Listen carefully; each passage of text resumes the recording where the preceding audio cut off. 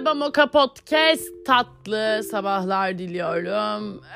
Bugün sizinle bir gitme konuşması yapacağım. Yani ben şimdi diyorum ki buralardan gidelim. Gidelim. Hani ben şimdi gidelim dedim de yani hani gitmek de gitmek midir? Hani yol ne yapsın ki yani? Gidenler gider, gitmeyenler gitmez. Bazen Maşinga gider, bazen Turkish gider.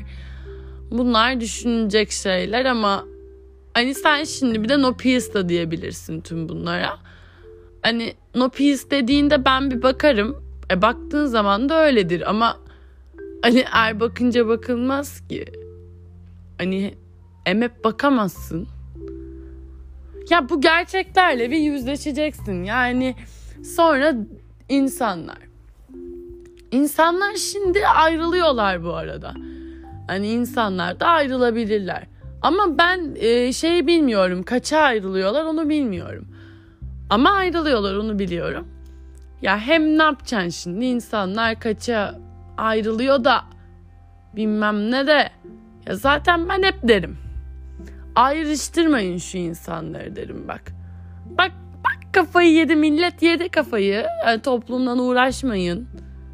Kim demiş toplu duracağız diye, böyle bir kural mı var? Bana sordunuz mu toplum olacağız mı diye. Ben katılmak istemiyorum. Hem bu kadar insan da bir araya gelmez zaten ya. Hani bir araya gelmek isteyeni var, istemeyeni var ya. Hani şimdi sen Serengillen tabii ki. Bartu'yu nasıl bir araya getirirsin? Hem de neyin arası bu? Tövbe estağfurullah. Hani şimdi ben bunları düşünmek zorundayım. Yani hele ki hayatımız sosyal mesafelerden oluştuğu dönemde çok dikkat edeceğiz. Neyin arası olduğuna da çok dikkat edeceğiz. Apış arası mıdır bu, nedir bu bilmeyeceğiz. Niye iki arada bir derede olmakta var ki yani? İbrahim Tatlıses bak bilir o dereyi, sorun. Gittik biz onunla zaten. Yani siz de bunları çok anlamazsınız. Hani bunlar sizin çok anlayabileceğiniz şeyler değil. Bir tık böyle Hikmet Kulübü'nün içinden geçmiş insanların anlayacağı şeyler.